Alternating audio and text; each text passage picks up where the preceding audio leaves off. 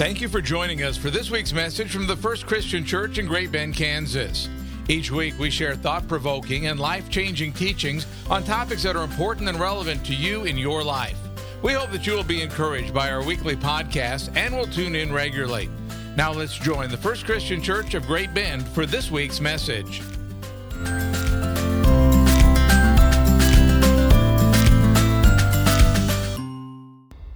So what we've been doing in the last 3 weeks of our sermon series called The Cross is we have been exploring and to a certain extent experiencing the horror and the beauty of the cross by delving into how God took this instrument of torture and death intended to strike fear into the hearts of everyone who encountered it and used that as the very instrument to save, redeem, and restore all things. Or in week one, as we face the cross, what we experience is that crucifixion really is one of the most horrible ways a person could die. In that it was this instrument of torture and death designed to cause people to suffer for hours and maybe even days as they slowly suffocated. Then in week two, as we got into some of the deeper meanings of the cross, what we discovered is at the same time that the cross acts as a kind of mirror reflecting back to us our fallen nature, what it is that we're capable of as human beings. It also reveals to us just how big and magnificent our God really is, and that our God has taken the worst parts of what we have to offer. That's what the cross represents. And instead of using that against us, has used that to show us his love and to save us.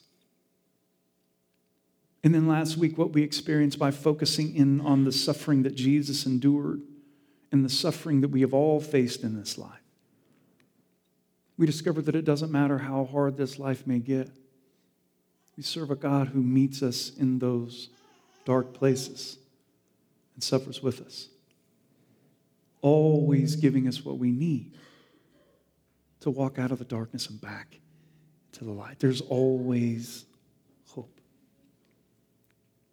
And so today, as we continue our journey into the horror and the beauty of the cross, we have now gotten to the point where it's time to talk about some salvation, or how it is that God has used this instrument of torture and death to save and redeem and restore all things. And it is absolutely magnificent. But before we do that, before we get to that, we first have to talk about the fall. We have to talk about the problem of sin. Then we need to do a little bit of work in the ancient Jewish sacrificial system so that we can then get into how God used the cross as this instrument of salvation to set us free, eternal life, all those great things. So in the beginning, after God created his good world, we find the Adam and Eve event. And in a nutshell, what happens in this story is that after God created a paradise for humans to inhabit with him where everything was as it was supposed to be, Adam and Eve in their lust to become like God, with a little help from the tempter, take and eat of the fruit of the knowledge of the tree of the knowledge of good and evil, which God told them not to do, and sinned against God. And what happens as a result of that sin is that Adam and Eve's relationship is broken with God. That's what being kicked out of the garden is all about. Or the way I understand it, the Adam and Eve event puts into perspective the problem of our existence, and that the reason why the world and our lives are not what they're supposed to be, or the reason why we are estranged from God, is because like Adam and Eve, in our free will, we have chosen to become like gods. Or instead of listening to and following the ways of God, which is what's best for us, which keeps us in relationship with God, we have chosen to go our own ways, which is sin. The result being that not only are our lives filled to overflowing with evil and chaos and even death, but that we have this broken relationship with God. It's like sin severs that connection that we have with God, or that is the problem that God is working to overcome throughout the entirety of the Bible. So what we find God doing in response to this problem as we read through the Old Testament is that amazingly, God didn't turn his back on these ungrateful creatures who constantly turned their back on him. No, God, out of his love, went to work doing what he had to do to win his children back or to live in relationship with them, because that's what God wants most. What God wants most is a relationship with every single person who has ever lived. And the way that God went about doing that in the Old Testament is that God met people where they were, using the sacrificial system, giving people a way to be forgiven of their sins, or giving people a way to live in relationship with God as they continued to sin. Or the way that system worked, very simply put, is that a person who sinned against God would come to the temple of God and offer a sacrifice. And how a sacrifice worked, and you can't think blood and guts here. This is where we kind of go to because it's just such a foreign thing to us. You can't think blood and guts. They were around that stuff all the time. So how a sacrifice worked is the one who sinned against God would bring a specific kind of animal to the temple. They would then hand that animal over to the priest to be ritualistically slaughtered or ritualistically killed, and then put up on the altar of God to be burned up as a gift to God. And all because at that time, that's how one went about being forgiven. That's how their relationship with God was restored. But contrary to popular opinion, the animal that was killed to be offered up to God was not sacrificed because God was angry or needed something to die to appease his wrath. No, the way the ancient Jewish people understood a sacrifice is they were simply offering God a gift to say they were sorry and to ask for forgiveness. Ultimately, they did this so they could restore their relationship with God. I mean, that's just how it worked in the ancient world. It's how it worked between people, and it's how it worked with God. Or to put a bit more clarity to this, let's just say that a man named Tom did something like stealing some money from a friend, Edward. Now, of course, because Tom stole some money from Edward or sinned against his friend, what happens to that relationship? It's severed, right? That's what happens when you sin against someone. So in the ancient world, if Tom wanted to restore his friendship with Edward, what he would have to do, because this is how it worked, is he would have to go to Edward's house and offer him a gift as a way of admitting he was wrong and asking for forgiveness. And if Edward receives that gift, because he could deny it, right? That's how Edward accepted Tom's apology and how their relationship was restored. Or for those of you who have been married, this is kind of like that one time you found yourself in the doghouse, and to get out of the doghouse, you needed to offer a gift, like a peace offering kind of deal. Well, that's the same logic the ancient Jewish people used when making sense of how sacrifices work. In that when a human sinned against God, their relationship was broken. And so what a human had to do to restore their relationship with God was to go up to the temple, the house of God, and offer a particular kind of sacrifice to admit their guilt and ask for forgiveness. And the way that God received that sacrifice or offered forgiveness to restore this relationship is that the sacrifice was burned up on the altar. And it went up to God. And this is one of the things that I don't think we get very well because we don't think in this way. In the ancient world, most people believe that God was somewhere up there. You had the heavens, right? God is up there somewhere. And so if you wanted to get something to God, one of the ways you would do that is you would burn that on the altar. And so when something is burned up, that's like a symbolic act of God receiving that gift and offering forgiveness and saying that the relationship has been restored. You guys see that? Isn't it cool when you kind of put it into context and begin to wrap your brain around it? Yeah, it's pretty amazing. So let me just put it one more time really simply.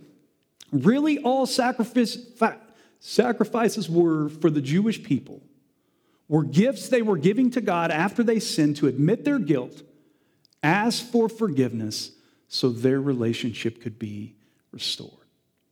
That's what's going on there. All right, you guys good? You guys ready to get into the good stuff now?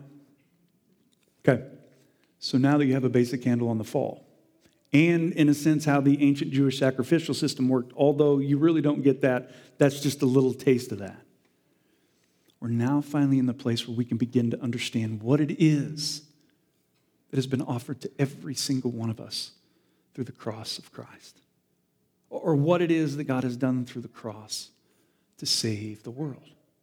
So while keeping all that we have just learned in mind, one of the most interesting things you will find out about how the New Testament talks about Jesus' death on the cross being a sacrifice, which I believe is the key to understanding what's going on here, is that this sacrifice is not being offered by people to God. That's the way it's supposed to work, right? No, this sacrifice is a gift that is being offered by God. Or to see this, just think about that most famous verse we all have memorized because it puts into perspective what the cross is all about. John 3:16 says this, "For God so loved the world that he" what? He gave. Who's giving the gift here? God is the one giving the gift here. He gave his only son that everyone who believes in him may not perish, but have eternal life. Again, notice, God is the one offering the sacrifice here. And in the ancient world, that would have blew their mind. We've heard this so many times, we get it. But in the ancient world, that's not how it's supposed to work. We're the one who's supposed to be doing it. So, what I think it means that God is the one offering the sacrifice here is that God, out of his infinite love and longing to be in relationship with every single person who has ever lived, because remember, that's what God wants most, has instead of waiting around for people to offer sacrifices so they can be forgiven or so that they can live in relationship with him, which is something they would have to do over and over and over again, has taken matters into his own hands. And he's taken care of it himself. Or decided that to overcome the effects of estrangement and sin that have happened as a result of the fall, to offer the gift of forgiveness and salvation to the entire world by giving his life as a gift, as a sacrifice. Oh, come on, people. This is a picture of a God who was so madly in love with us. He's chasing after us. Instead of waiting around for us, he's like, no. Here's the gift.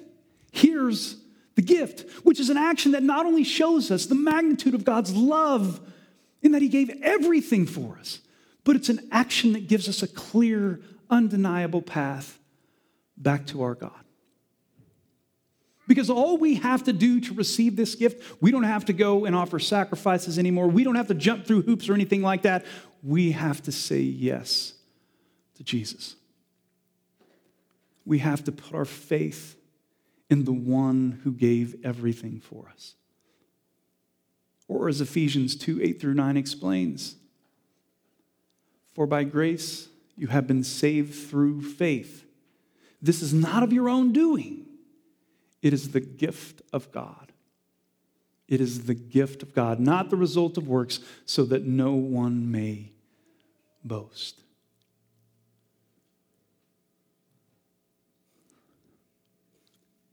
Come on now. Come on now. Okay.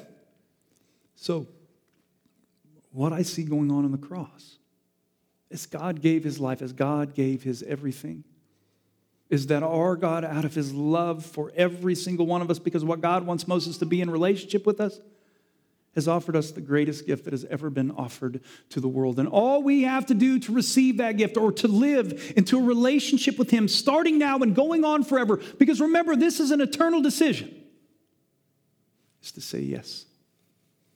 Yes to the kingdom of God. Yes to the gift offered on the cross. Yes to the miracle of resurrection, which we're going to talk about next week. And yes to Jesus. Or that is how God took the cross, that instrument of torture and death meant to fill people with fear, and use that, transform that into the very tool he used to show us his love, forgive us our sins, so that we can enter into a deep and abiding relationship with him that starts now and goes on forever. Oh, that is the good news. That's not only the good news we're supposed to receive every single day as we say yes to Jesus.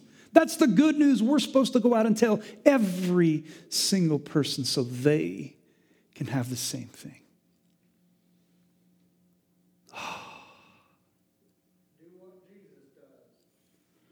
There you go, Garrett. Now, if you happen to be in here and you have never said yes to Jesus, I would recommend that if you have this burning inside of you, like this is something you have to do, just do it. Just do it. Right where you're at, in your mind, and whatever you need to do, call out to God and say, yes, I give you my everything. I give you my life. I give you my faith.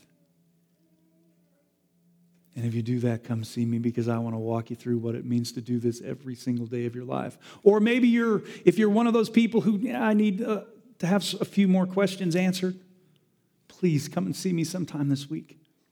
Because it would be my honor and privilege to introduce you to and help you to connect with a God who loves you so much that he gave everything to be with you. You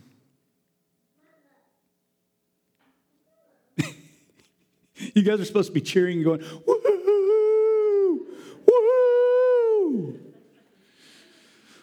What I want you to get, which we kind of take for granted because we hear it all the time. What I want you to get is that the creator of the universe is so madly in love with you and so madly in love with everyone who has ever lived that he has given everything for you so he can be in relationship with you, which we are called not only to accept, but we're called to go out and share with everyone we know, not being jerks, but by showing his love, because we want them to have what we have. Let us pray.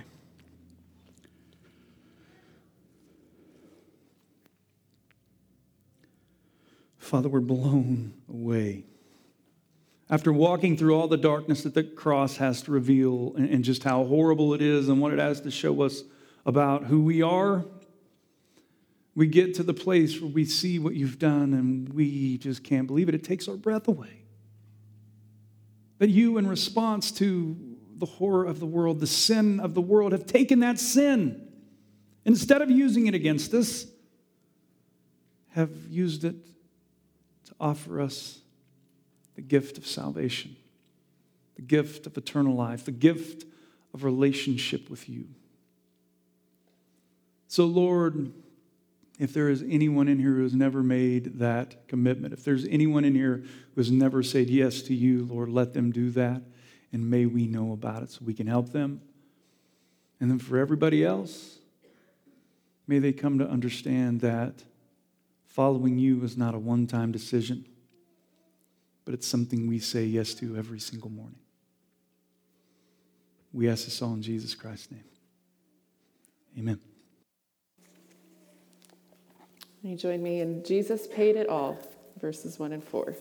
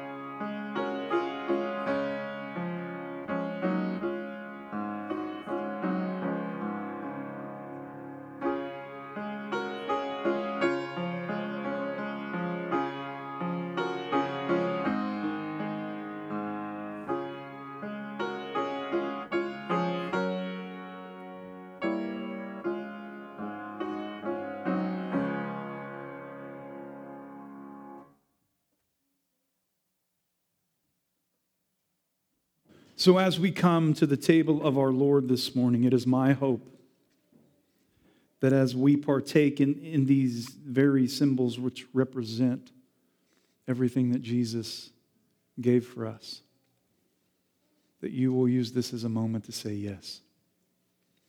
Yes to who Jesus is. Yes to the kingdom of God. Yes to the cross, to the resurrection. And yes to what it is that he is calling you to do with your life. On the night when Jesus was betrayed, he took a loaf of bread. He blessed it. And he broke it. He said, "Take, eat, this is my body, broken for you." In the same manner, after dinner, he took the cup. And he blessed it. He says, "This is the cup that is poured out in my blood for the forgiveness of all sins." Which means every time we eat this bread and drink this cup, we do so in remembrance of our Lord. Let us pray.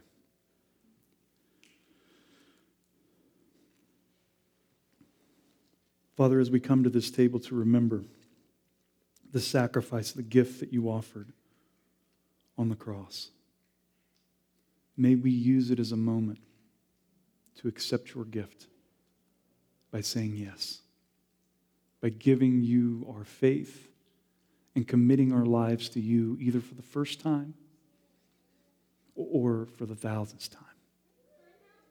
Lord, help us to be a people who continue to walk in your ways by saying yes to you every single day. It's in Jesus Christ's name we pray. Amen.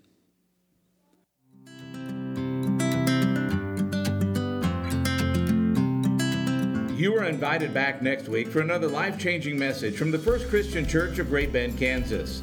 Please check out our website at www.fccgbk.com. That's fccgbk.com. May you have a blessed week.